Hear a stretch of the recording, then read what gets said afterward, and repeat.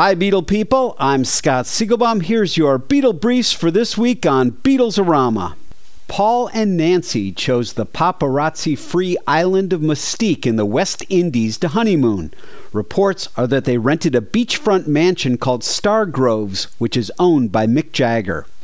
Here's a great item to add to your Beatles collection. An auction will be held to sell a letter from Paul McCartney from August 1960 offering a drummer who was advertising in the Liverpool Echo an audition for the position of drummer in the Beatles.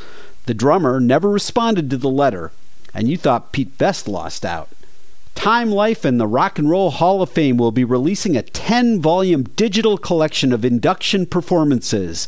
One of the highlights includes George Harrison, Ringo Starr, Bob Dylan, Bruce Springsteen, John Fogerty, Mick Jagger, and Billy Joel performing I Saw Her Standing There.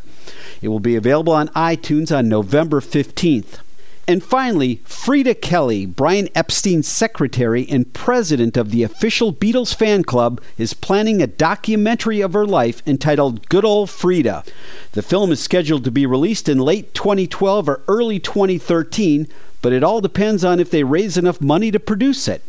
The producers are asking for donations from Beatle fans at Kickstarter.com, and they will reward donors with goodies. Check out rare Beatles signed artwork as well as famous Beatle photographs and animation at rockartshow.com. I'm Scott Siegelbaum for Beatles-orama.